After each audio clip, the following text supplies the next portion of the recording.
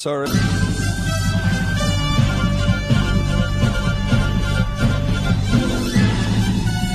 This is Viewpoint with attorney and author Chuck Crismier. Viewpoint is a one-hour talk show confronting the issues of America's heart and home. And now with today's edition of Viewpoint, here is Chuck Crismier. The headlines are amazing. They're communicating increasingly the requirement and desire for peace. But why is peace so elusive? It seems that men are crying, peace, peace, but there will be no peace. That's exactly what the prophets of old said would be characteristic of our time. Men would cry, peace, peace, but there would be no peace. Well, let's take a look at what's really taking place here. Let's go to the book of Revelation very quickly. In Revelation chapter 6, verse 4, it says, there went out another horse that was red. Remember the four horsemen of the apocalypse? Well, there went out another horse that was red, and power was given to him that sat thereon to take peace from the earth, and that they should kill one another, and there should be given unto him a great sword. Are we there yet, friends? Are we there yet, friends? Well, consider this headline from Israel National News today. Temple Mount terror from the religion of peace. Passover celebrated all throughout Israel this last week as Muslim terror rages on the Temple Mount. Yet George W. Bush told us at the time of the 9/11 attack that Islam was a religion of peace. Then, this headline also from Israel National News today. Arabs riot on the Temple Mount, fire explosives at police officers, and this is the Temple Mount where God chose to place his name there in the epicenter of Jerusalem, which is called the City of Peace. Wow, the City of Peace with nothing but terror? Again, Israel National News today. Can we create a culture of peace in the Middle East? And finally, from the Jerusalem Post. Peace and tranquility must remain in the old city. Well, what is the old city? It's the city of Jerusalem, the city of peace, which was the city in which Jesus, the Prince of Peace, walked its streets, and yet there is no peace. Why is peace so elusive, my friend? And here's another question. Is peace even personally possible? We've been talking about peace around the world, but is peace personally possible? Yet again, Jesus made a fascinating statement that is often, well, not very often mentioned. He said, I did not come to bring peace on earth, but a sword. Oh, my goodness. Yet we are told to be peacemakers because the peacemakers will be called the children of God. How are we to make sense of peace? Today on Viewpoint, in pursuit of peace, I'm glad that you've joined us. This conversation is always with ever-increasing conviction, talk that transforms, and we have a very noble guest joining us. I say a very noble guest because his very name is Noble, Brian Noble. He has a wonderful book, beautiful book called Daily Wisdom for Peacemaking, and we're going to make it available for you in this time of lack of peace. So, Brian, it's good to have you on the program. Thanks for having me on, Chuck. Great to be here. Well, when you take a look at what's happening over the world, it makes you wonder what Jesus, in fact, meant when he said, blessed are the peacemakers, huh? It really does. When you think about our lives and the situations we're in, I think we must have read the same newspapers this morning because I was like, Lord, help us. Yeah, because we are in a place of an absence of peace all around us externally, right? And all in the nations and the world, and it's amazing the times we're living in. Well, and it's true also in personal lives. We received a word from a dear friend of ours that their two sons are filing for divorce, or their wives are filing for divorce. That's not exactly a measure of peace in the household, among Christian households. Then again, this very day, my wife and I found ourselves involved in unexpected conflict with a business person who we trusted and still have trust in, but confusion began to reign and take away all of our peace in the process. And so just before you've been there, okay. And just before the program came on, an email came across that helped to resolve some of the issues. I sent a responsive email that hopefully, in fact, I expressed hope and blessing to the person. And I said, I think we're on the edge of restoring peace. So, we're living in a real world, aren't we? We are. We're living in a world where it's a battle zone. I mean, that's what I like to call it. It's a battle zone. An actual battle over our hearts, over our minds, and it really does come into play those in a practical sense of where our peace lies. Now, I have a question for you, qualifying you as an expert witness here concerning peace. Do you have a family? I do. I have a family, and my oldest son is Isaiah, and he has our grandchild with his wife. So I have a grandchild, and then I have 3 other children. Okay. Well, not children. They're young adults, 20, 18, and 15. And as they grew up in your home, of course, everything was tranquil. Everything was hunky-dory. Never was a word spoken that was not kind and considerate, right? Oh, absolutely not. So you didn't have perfect peace in your home? Oh, absolutely. No, we all are vessels, at times where we're thinking, like I like to say this at times is like, don't teach your kids peacemaking, because at the time that you're in an argument with your spouse, they'll remind you of the book that you wrote. Exactly. See, it's very dangerous to write books on things like this. It is. And, but, I think it's that refinement that, that word sanctification that we don't like to throw around too much, but it's that refinement that we have that really brings in that changed heart, that changed life, that transformation that we're looking for. And God uses those tensions, those conflicts to cause us to understand what peace is and what peace is not. Just before we came on the air, I realized there's no peace without conflict. Conflict almost always precedes peace. In fact, if we hadn't had conflict, we wouldn't know what peace was, would we?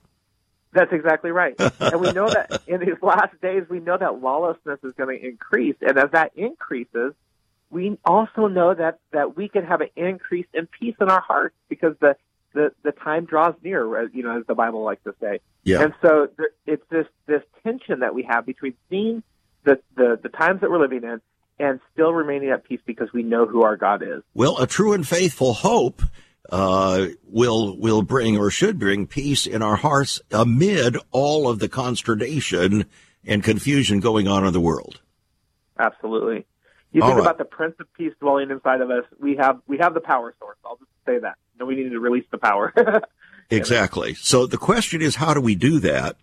And so the rest of the program today is not so much analytical as it is transformational. Here on this program, Brian, we are not primarily focused on information, but on transformation, because Jesus never commanded us to be informed, but rather to be transformed, didn't he?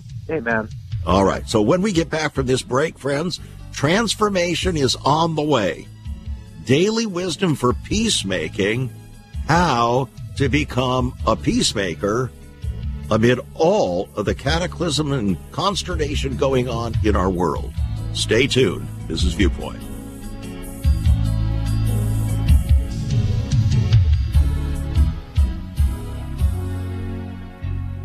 Once upon a time, children could pray and read their Bibles in school. Divorces were practically unknown, as was child abuse. In our once great America, virginity and chastity were popular virtues, and homosexuality was an abomination. So what happened in just one generation? Hi, I'm Chuck Christmeyer, and I urge you to join me daily on Viewpoint, where we discuss the most challenging issues touching our hearts and homes. Could America's moral slide relate to the Fourth Commandment? Listen to Viewpoint on this radio station or anytime at saveus.org.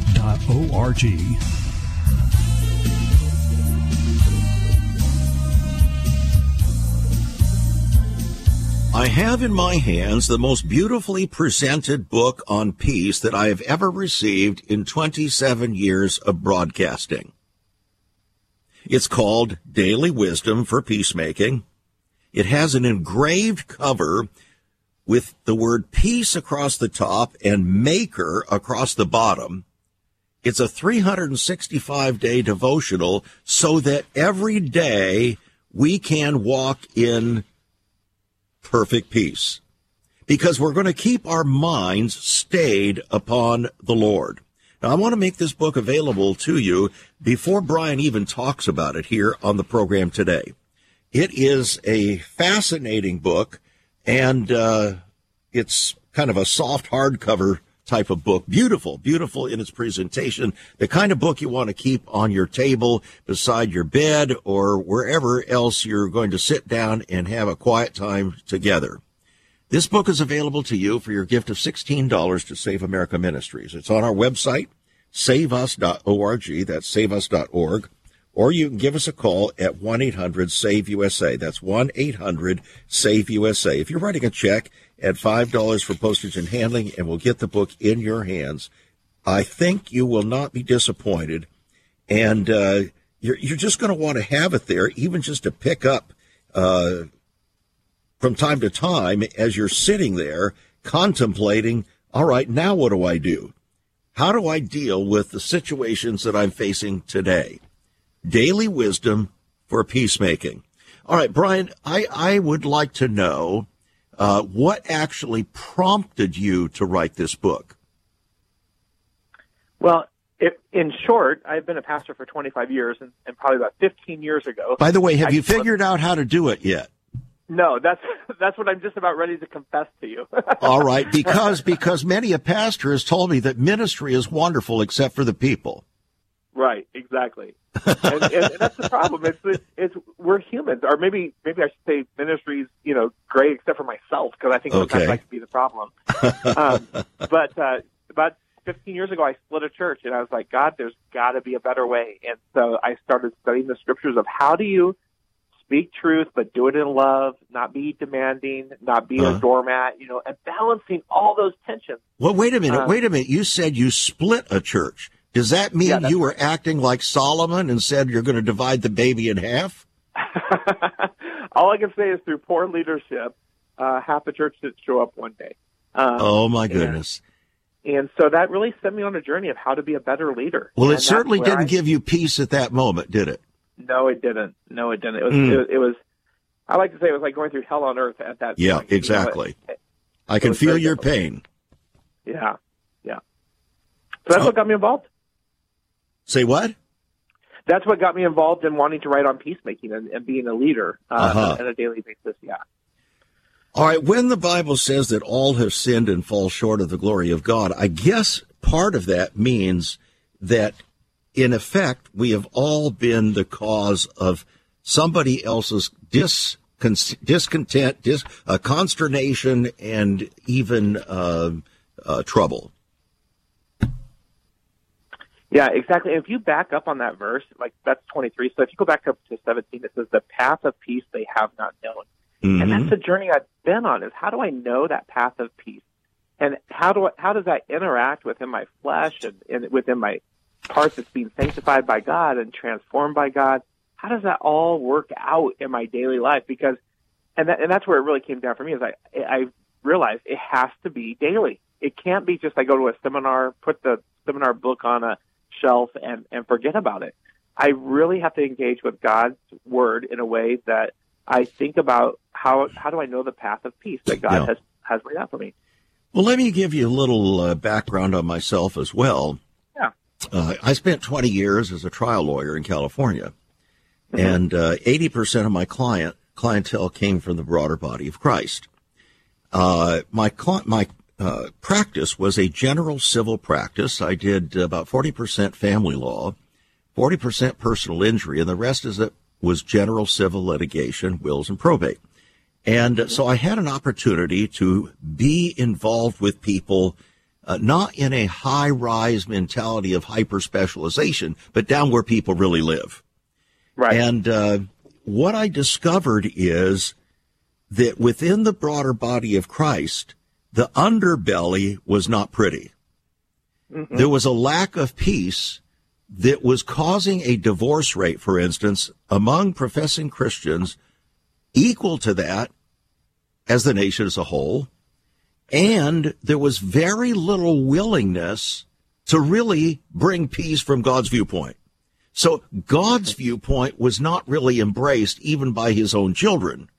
Therefore, lack of peace was most characteristic.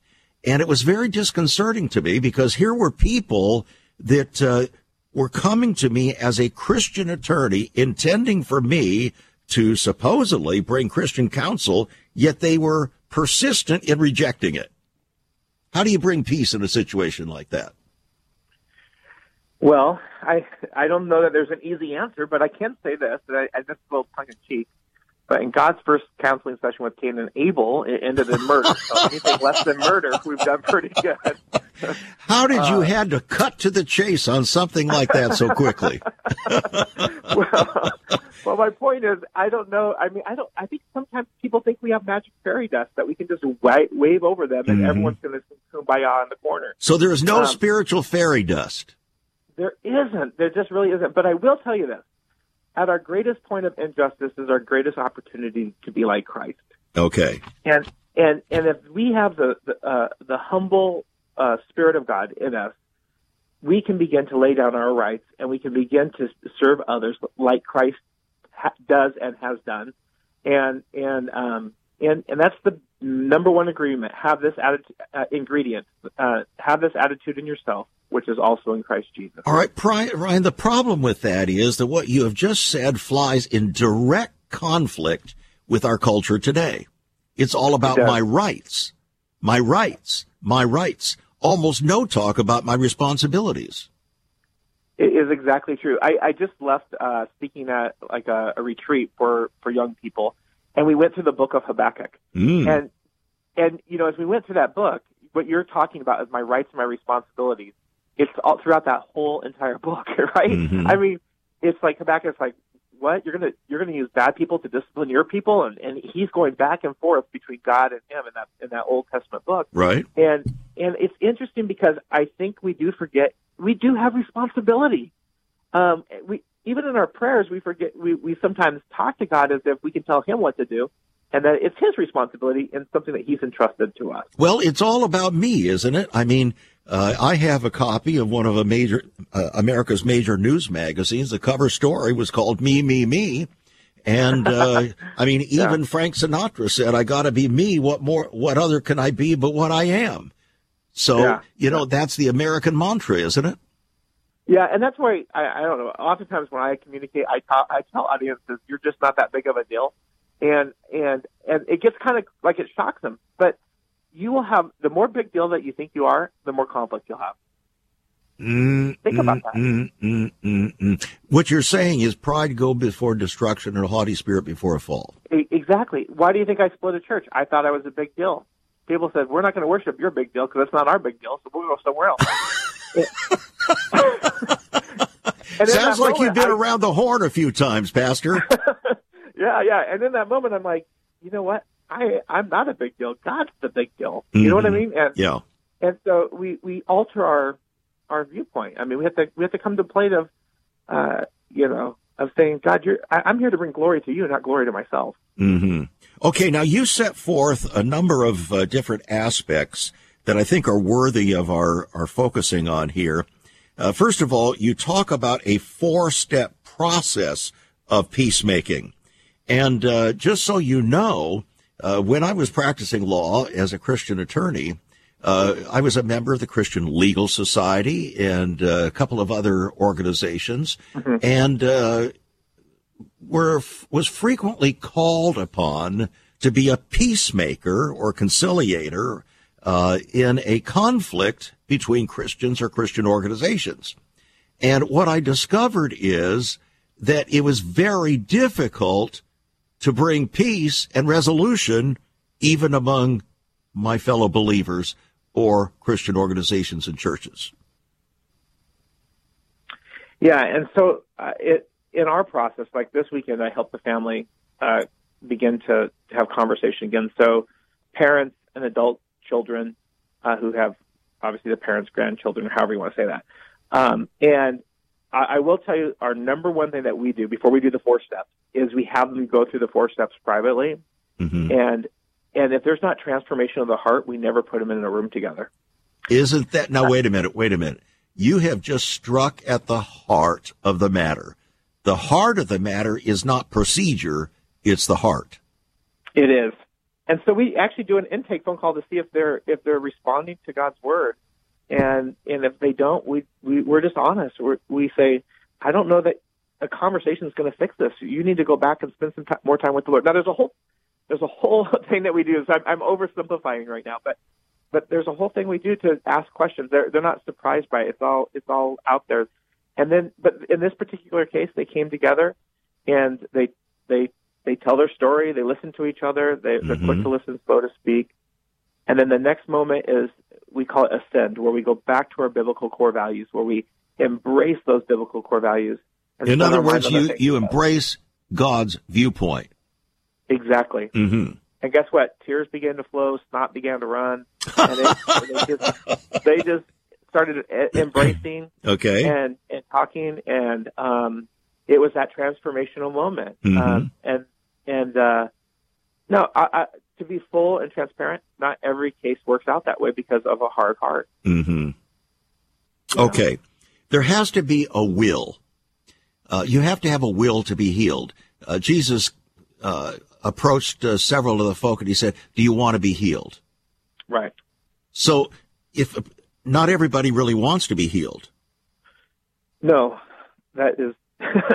In fact, some people really like their conflict if they're pet. They got it on the leash and they carry it around everywhere they go. Yeah. I once was called to go to a hospital room where a woman, I was told, had gangrene and was going to lose her feet. And would you please go and pray with this woman?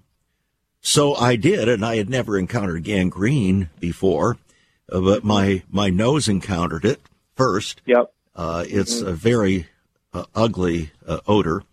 And as I sat there in the room and talked with the woman, I noticed that her hands were all the most severely gnarled up I had ever seen a human hand.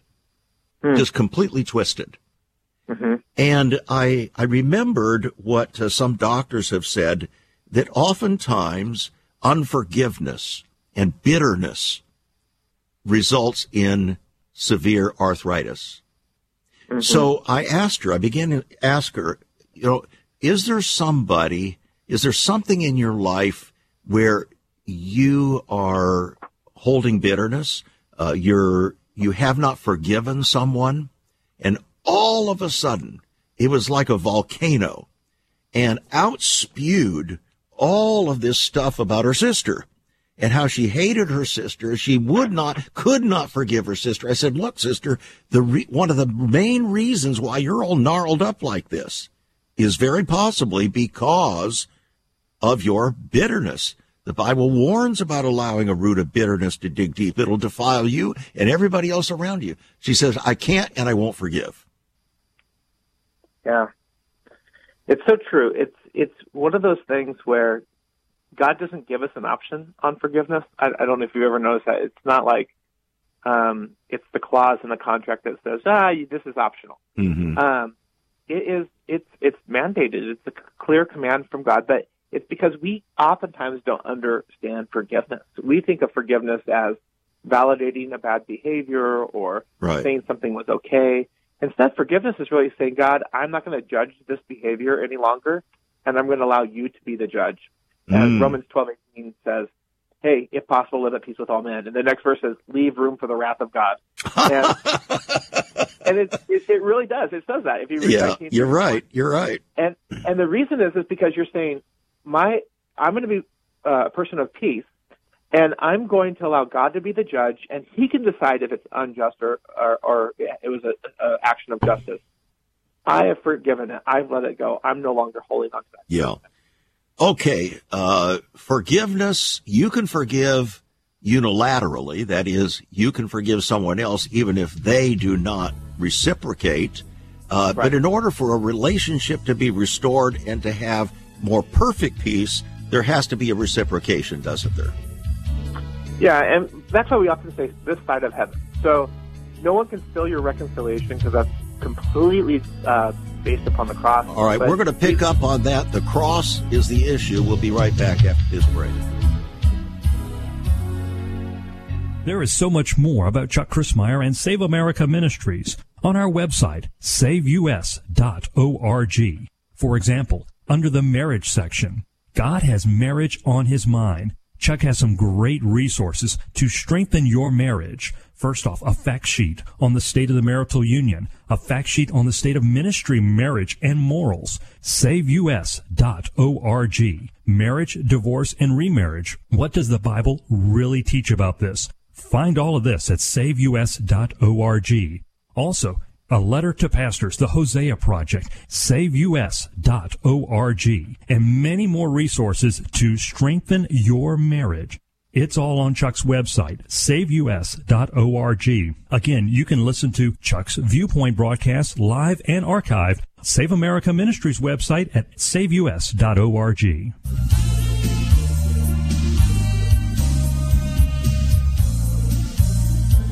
Well, as our guest Brian Noble said just before the break, we're at a crossroad, and the crossroad is the cross. And Paul said, I'm crucified with Christ.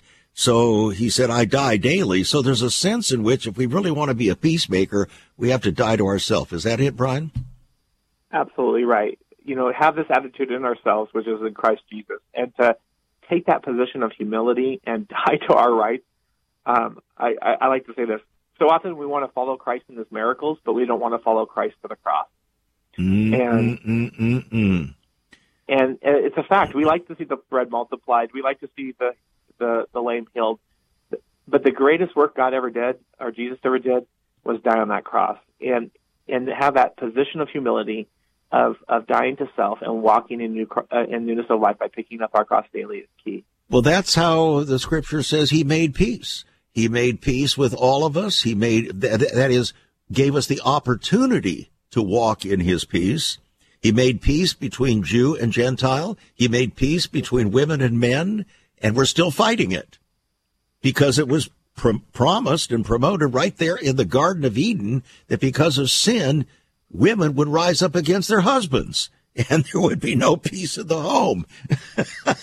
That's exactly right. And that's when we find ourselves like the prodigal son in the pig pen of relationship, right? We got manure flying everywhere. We got everything going on. And the key is we have to come to our senses as the prodigal did. Or if you look at 1 Corinthians 15, we have to come to our senses and it's get back into the mind of Christ, right? Get back into his perspective. Exactly. Because none of this is worth dividing over. This stuff is, whether it's in our relationships or in our churches around our world, we need to bind together as believers in Christ. And it's not just the women that are causing conflict in the home. I mean, the Apostle Paul did say that if husbands are truly going to be godly husbands, they must treat their wives as unto Christ. And so there's a both-andness in all of this situation. And if we're going to have peace in the home. But I have a question for you, Brian. Yeah. We're living in an age in which men refuse to read.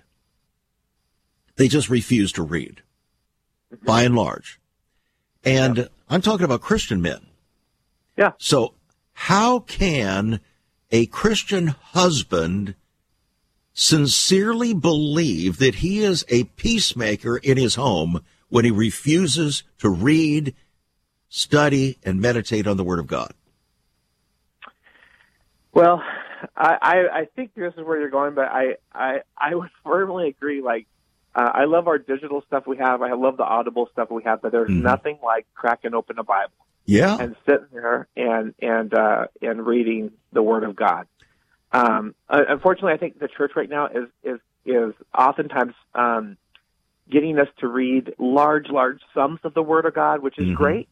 But I think if we slow down and really think, what is it saying versus completing a task of reading something, it will really help us. So if we can teach our men, even if you spend a year in one section of Scripture to help you until you understand it, asking God to teach you, and then move on to the next, I think it's so much more beneficial. So how we read is just as important that we're reading, right? Exactly. In fact, Jesus said, take heed how you hear and take heed what you hear. So Exactly. how and what are very, very important. And if God is calling us to be peacemakers, we're going to have to do it from his viewpoint. And we can't just pretend and look for fairy dust or spiritual fairy dust to fly over us and accomplish that which requires our diligence. It does, and I think the other thing that we've thrown out of the church is the word self-control. We like to blame everyone but ourselves. And we, like. How come you keep going for the jugular, Brian? Well, I don't know. This is how God corrects me, I guess. But when we begin, and we kind of alluded to this, but we sometimes blame God, but it's really our responsibility. I had a young man in here, and he was dealing with things that young men deal with, and he said, "God, will you just take away my impure eyes?" And I looked at him and I said, "Can I be frank with you?" And he said, "Sure." And I said, "Your eyes are your responsibility." And he said, "What?" And I said, "Your eyes are your responsibility." In other words, God has given you a steward over your eyes. Said, but wait a minute, there are those in the church who are saying God is so sovereign that he controls your eyes too. Well, we can debate that later. But Job says, "I make a covenant with my eyes." He says not to look on a woman with lust. He took responsibility over his eyes and where he set his eyes. So a man that's involved in pornography, which includes about 70% of professing Christian men and 30% of the pastors, cannot possibly claim with integrity to be a peacemaker in his home. I don't know. I mean, at least in that area of sexuality with our spouse, with our wife, it is a hard claim to make that, because if we want to have peace, we have to live life God's way. Mm-hmm.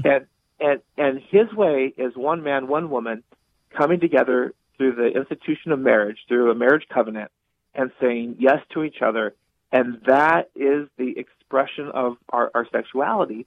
Yet we've brought prostitutes, whether it's digital or whether it's, for reals, we've brought them into the bedroom, and we have to be so careful. If we want to be peacemakers in our home, we can't indulge the flesh in one moment and then go out and say, well, I want to have nice conversations with my spouse. It doesn't work that way. So really, this business about being a peacemaker is so broad in its implications and application that it leads us to really reconsider our entire lives. It does, because when you think about why did we have that disagreement? Well, you just indulged the flesh, and quite frankly, it could be the flesh of football, the flesh of pornography, the flesh of whatever. You just indulged the flesh. Someone interrupted your indulgence, and now you're having an argument over here, but now you're trying to get counseling for the argument. They all tie together. Oh, boy. Can you imagine what God as a father has to put up with us? and yet he still says, "I love you, and I died for you, and I care about you." And he says, "I love you," but he didn't say, "I like you." That's true. I made you in my image, but you don't look much like it. That's true. Okay. Tell us a little bit more about your book and how you put it together. Yeah, so I really started thinking about if I was working with people, what is the discipleship model that we need to have peacemaking on a daily basis? Mm-hmm. And a lot of my writing comes from our identity in Christ. That if we get the identity right of who we are in Jesus Christ, who we are, then we'll get what we're supposed to do correct, right? So that foundation of who we are is so important. So I wrote it from that perspective on a daily basis of discipleship. And to really understand that the attributes of who God is and what he's doing in our hearts and our minds is so important.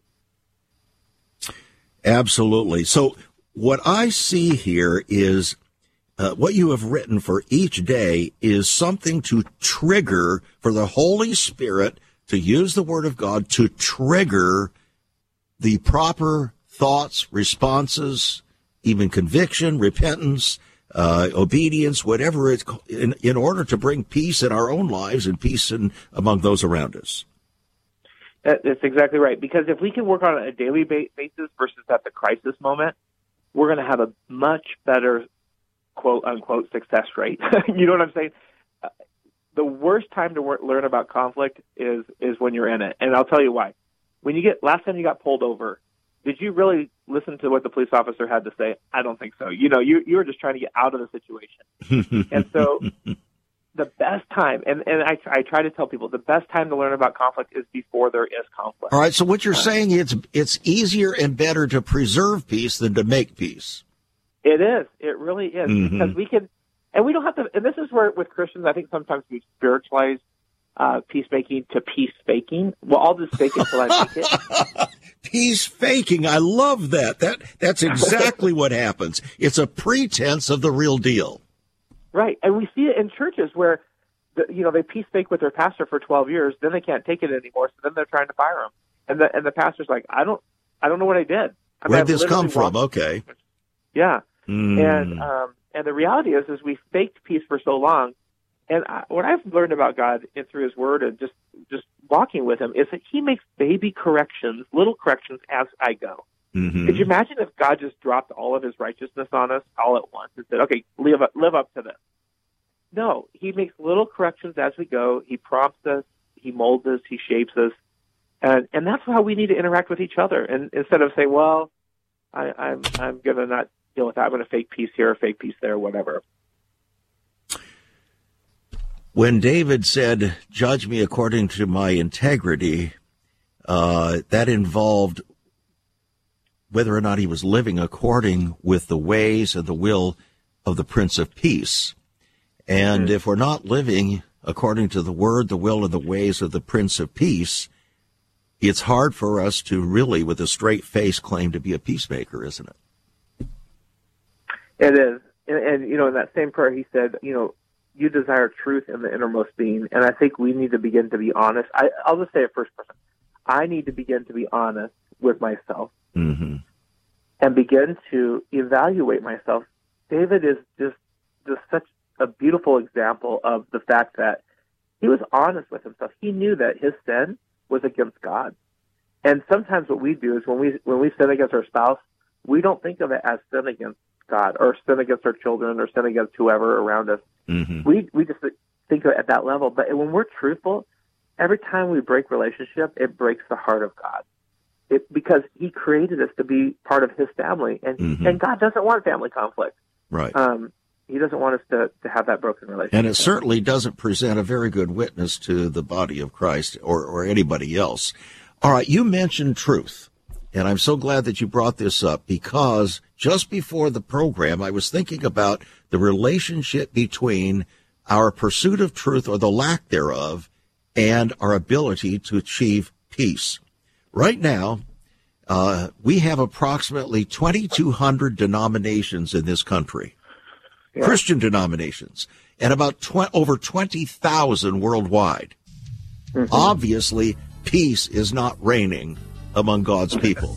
Let's talk about that because it has everything to do with our love of the truth. We'll be right back, friends. Get a copy of this wonderful book, Daily Wisdom for Peacemaking. It is such a beautiful book, so wonderfully put together. You'll be delighted to have it. $16 on our website, saveus.org. Saveus.org. We'll be right back. Have you ever considered what the early church was like? Many people are developing a heart longing for a greater fulfillment in our practices as Christians. A recent study showed 53,000 people a week are leaving the back door of America's churches in frustration. What is going on? Why has there not been even a 1% gain among followers of Christ in the last 25 years? Could it be that God is seeking to restore first century Christianity for the 21st century? Jesus said, I'll build my church. Is Christ by His Spirit stirring to prepare the church for the 21st century? The early church prayed together and broke bread from house to house. They were family, and it was said by all who observed, behold how they love one another. Incredible. But the same can be found right now. Go to saveus.org and click Cell Church. We can revive first century Christianity for the 21st century. It's about people, not programs. It's about a body, not a building. That's saveus.org. Click Cell Church.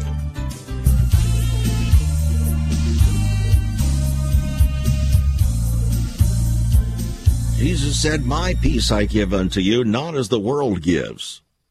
Wow.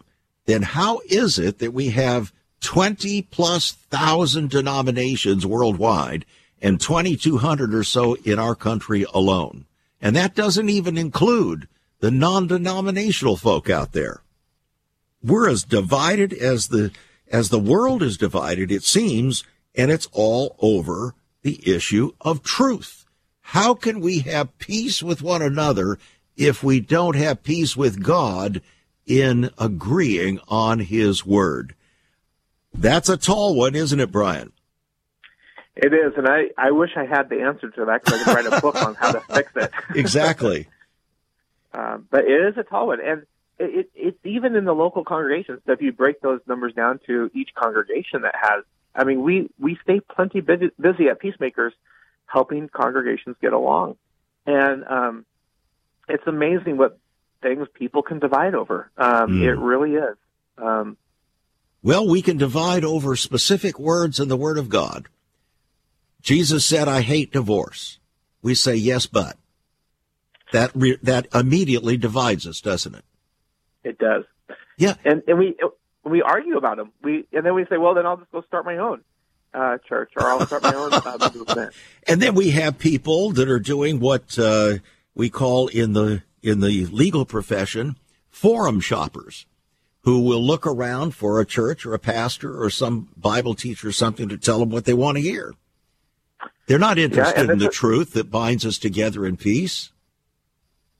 Yeah, it's all predicted in Scripture, and so there's a tension there, isn't it? Because we have both Paul predicting it and Timothy about wanting their ears tickled. Mm-hmm. We have Jesus talking about the lawlessness, love grows cold kind of thing. Right. We have all those predictions of the season that we're living in, and we're swimming upstream a little bit as we go. That's where it comes back to the individual responsibility to live at peace with each other. And if every Christian began to do that, it would begin to change the culture of the church. No question about it, and that would change the culture of the world. Exactly. Relational injustice. We have everybody yelling and screaming out there. One of the famous phrases, no justice, no peace. What I see is no peace because you keep crying for justice and don't want to accept responsibility. Yeah, I would agree with that. I would say that when you think about justice and peace, we have to ask whose justice is it? Is it my justice, your justice, God's justice, man's justice, United States justice? Mm-hmm. And I think whose justice is very important, because I think there's a lot of people who want to duplicate or replicate or impersonate God's justice. Mm-hmm. But God is 100% just. He knows the plans and the intentions of a man's heart or woman's heart, and he begins to, he's the only one that will bring justice. In other words, he doesn't just know that there's an inordinate number of black men in America's prisons, but he also knows why they're there, and that is largely because of unwed pregnancy and childbirth, and because of fatherlessness in the black community. He knows that, too. Yeah, he knows both the intentions and motives of the heart, and what is driving those statistics that we pull out here and there. And the fact is that when we redefine justice, I had a conversation with a young man at our church just the other day, and I said, I would just caution you that anytime you add a secondary word to an attribute of God, you may have formed another God. Whoa. And give us an illustration. So, for instance, if I say social justice, mm-hmm. I've added a secondary word to justice. It's almost as if, but God is 100% just, and he would have both social justice, economic justice. He has all the justices. Every aspect of legal justice. Family justice. I mean, every other spiritual word justice. Right. Spiritual justice. Good point. Things. So when we add an attribute to God, we need to be very careful, because it downplays the overall attribute of God. And it also is increasing the lack of peace in the society. In the ostensible pursuit of peace, it's creating discontent. It is. And so that's where, if you were to say, what's another attribute of God? If you would say love, let's take the opposite. Okay, that's an attribute of God. Well, then if we add any other word before that, we've now diminished God's abundant love. Mm-hmm. And so that's where we have to be careful of that. Exactly. And then that removes peace from our life because now we don't have, whatever attribute of God it is. All right. So Jesus said in the Sermon on the Mount, blessed are the peacemakers. Mm-hmm. What is a peacemaker anyway? I mean, you have a ministry, peacemaking ministry. Tell us very quickly about that. Yeah, so I would define peacemaking in the simplest term from Ephesians 4:15, where it says, "Speaking the truth in love." Mm-hmm. I think peacemaking is a balance of truth, 100% truth, 100% love is the ultimate peacemaker. And in other words, if you say you love, but you're not really pursuing true truth, then you're actually pretending to love. Yeah. And think about this. Jesus is the Prince of Peace who turned over the table. Jesus is the Prince of Peace who said, "You brood of vipers." Jesus is the Prince of Peace. So when we think about those things, he never set down his Prince of Peace. He didn't become the Prince of something else in those moments. Right. He didn't relinquish a part of the Holy Spirit in those moments. So in other words, Jesus was not schizophrenic, and neither is the Father, or multiple personality. Exactly. So there's a way to be direct, honest, and upfront and truthful, and there's a way to be palatable. And God, through Jesus Christ, was the prime example of that, and that's what we are empowered to do because the Prince of Peace dwells inside of us. So the concept of gentle Jesus, sweet and mild, isn't necessarily an accurate description of the Jesus of the Bible who is the peacemaker. Yeah, I mean, he had moments of kind, gentle, sweet, and mild or whatever. Mm-hmm. That usually was with the sinner, quite frankly. With the religious people, he wasn't quite that way. Those are right. both components of that. And exactly. He does woo us to the Father. But if we're his children and we're disobedient, he treats us, he corrects us because he loves us. Well, God calls every one of us to be a peacemaker. And he says, you'll be blessed if you're a peacemaker, and you'll be called a child of God. So if we're not involved in peacemaking in a real sense, not a pretend sense, but in a real sense, given all the things we've been talking about, we have to question whether we're really a child of God, don't we? Yeah, and in John, 1 John, the book of 1 John, he makes that exact argument, but takes it one step further. He says, if you don't love your brother, you're a child of the devil. Oh, my goodness. And we don't talk that way anymore. We don't talk about hatred or bitterness, like we said before, stored up in the heart. But the fact is, God calls us to be reconciled with each other and to be reconciled with him. Mm-hmm. And that we need to practice righteousness. And that's that practicing of righteousness, not works, but practicing the right things God's called us to do. That we are children of God. And 1 John is a beautiful, chapters 1, 2, and 3 is a beautiful thing to read. Yes. And see how John lays that out. And he bit his catchphrase at the very end. And so you must love your brother. And it's a powerful study. Well, there's no question about it. He also says this is the love of God, that you keep his commandments, and they're not grievous. So this loving John is a pretty tough guy. Yeah, I mean, and again, he's one of the disciples that we kind of paint as meek and mild, and mm-hmm. But he's very direct when you read his writings and you slow down and take it word by word. I don't know when's the last time that you told someone that they're a child of the devil, or I haven't done that. You'd be called judgmental to the max if you said that. but it's right here. Let little children, let no one deceive you. The one who practices righteousness is righteous just as God is. The one who practices lawlessness is of the devil. Is the child of the devil. And well, I have a question for you. Yeah. Does peace demand compromise? Well, not at the sake of truth. Well spoken, because it's only the pursuit of truth that brings ultimate peace, isn't it? Otherwise, it's just a pretense. Yeah. What I think we've done in our society, though, is that we've elevated our preferences above truth. Mm-hmm. And we've made our preferences the truth instead of my preference. And so compromising on your preferences, no problem. Compromising on truth, that's a problem. You know, you've been around a while. You got a lot of wisdom, my brother. Well, I don't know if I've been around or I've hung out with people like you, and you guys have invested in my life.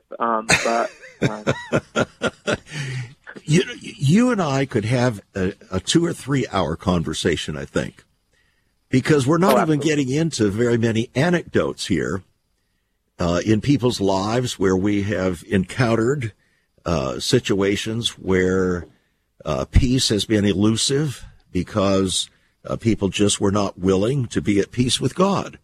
While claiming to be Christians, they were not at peace with God.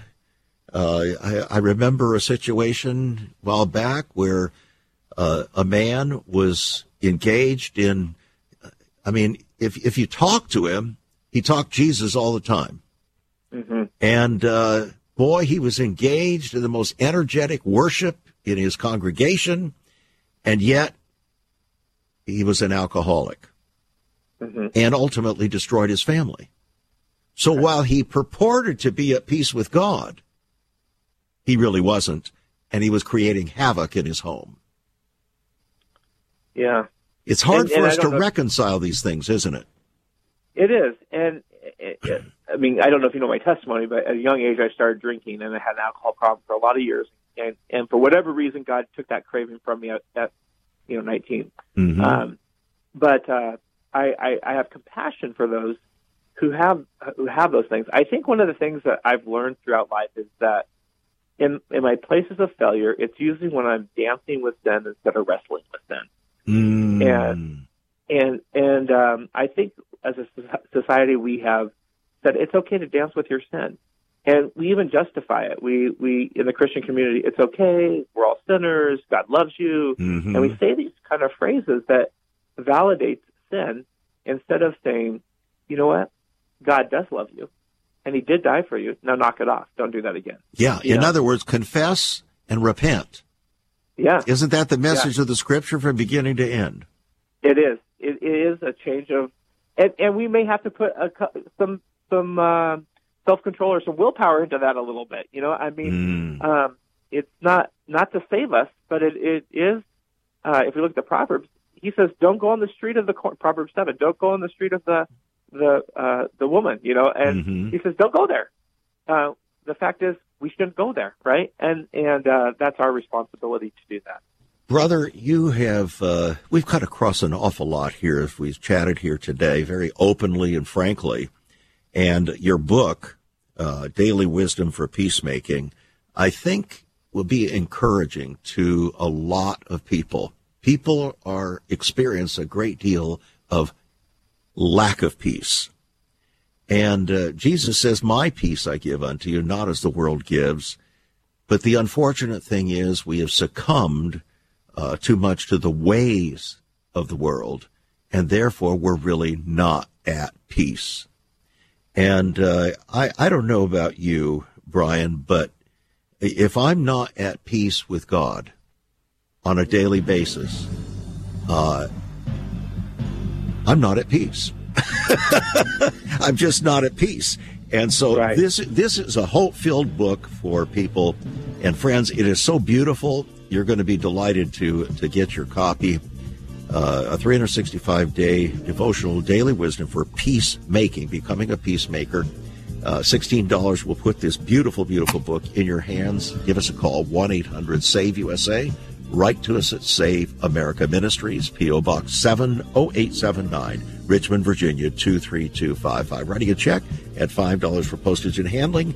Let's become a peacemaker. And remember, as Brian and I have been talking about this, well, the fingers point right back at us. We need to become a peacemaker. God bless you as you become a peacemaker.